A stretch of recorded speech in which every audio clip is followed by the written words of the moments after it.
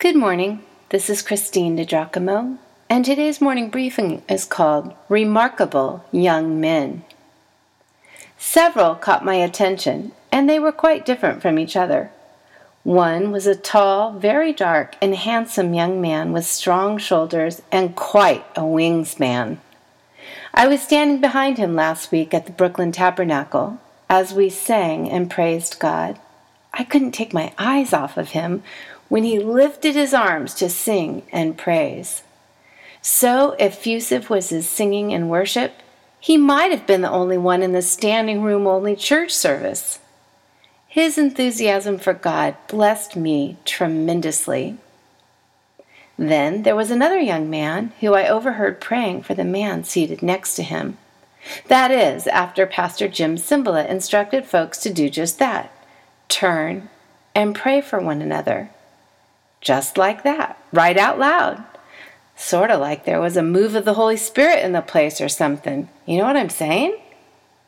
He prayed for the gentleman, several years his senior, with boldness and urgency. Just taking it in was impactful. Later, I went up and spoke to the young man. He was at Brooklyn Tabernacle to get encouragement to stay at his post.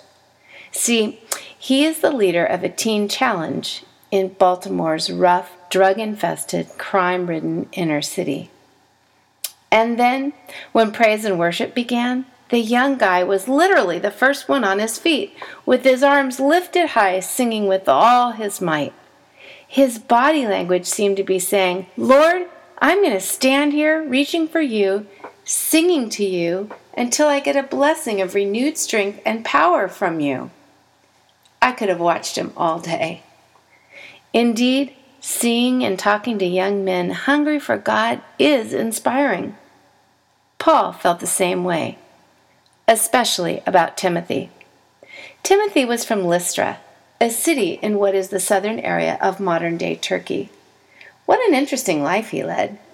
He was not just trained by the Apostle Paul, he was loved by him. While his father was Greek and irreligious, his mother Eunice was a Jewish woman who became a Christian after listening to Paul's teaching about the Messiah, Jesus. His grandmother was Lois, also a woman of great faith and influence in Timothy's upbringing and view of life. These women taught him the Old Testament scriptures from the time he was a small lad. On Paul's second trip to Timothy's town, he noted that Timothy was a young man of great faith and fine Christian character, and then moved of God, he recruited him to his ministry. Paul described Timothy as unique, said there was no one like him. In fact, he loved him so much that he referred to him as his son, my beloved child.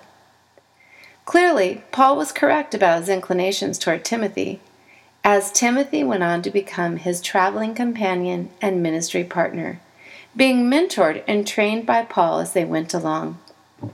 Paul trusted him so much that he left Timothy in charge of the church at Ephesus, where Paul had lived and loved for 3 years, longer than any other church community he planted.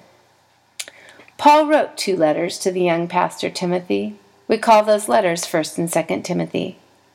At the close of the 2nd letter, Paul's affection for Timothy is quite crystallized, for in his time of greatest need, it was Timothy Paul wanted to be with him.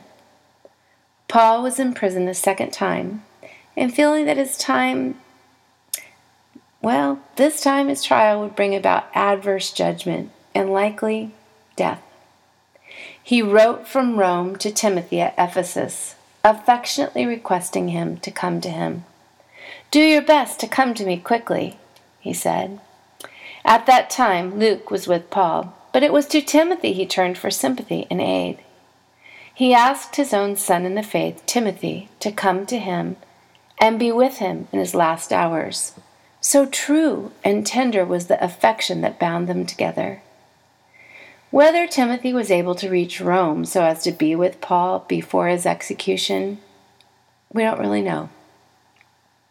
As I've been studying the life of Timothy, getting ready to embark on this series, what strikes me most about him is his faithfulness. Timothy was on the scene when Paul's ministry first started. He was teachable. He grew in his faith and knowledge, answered and embraced his call, and remained faithful. Join me. Get excited as we launch into this study of 1 Timothy. Let's try to see this young man as Paul saw him. Let's look with interest, just as I did the young godly men in Brooklyn. Indeed, let's learn from Timothy and Paul's writing to him and be inspired. If you'd like to read this or print it out, you can go to pastorwoman.com, click on Powerful Bible Teaching, Morning Briefings, and again, the title is Remarkable Young Men.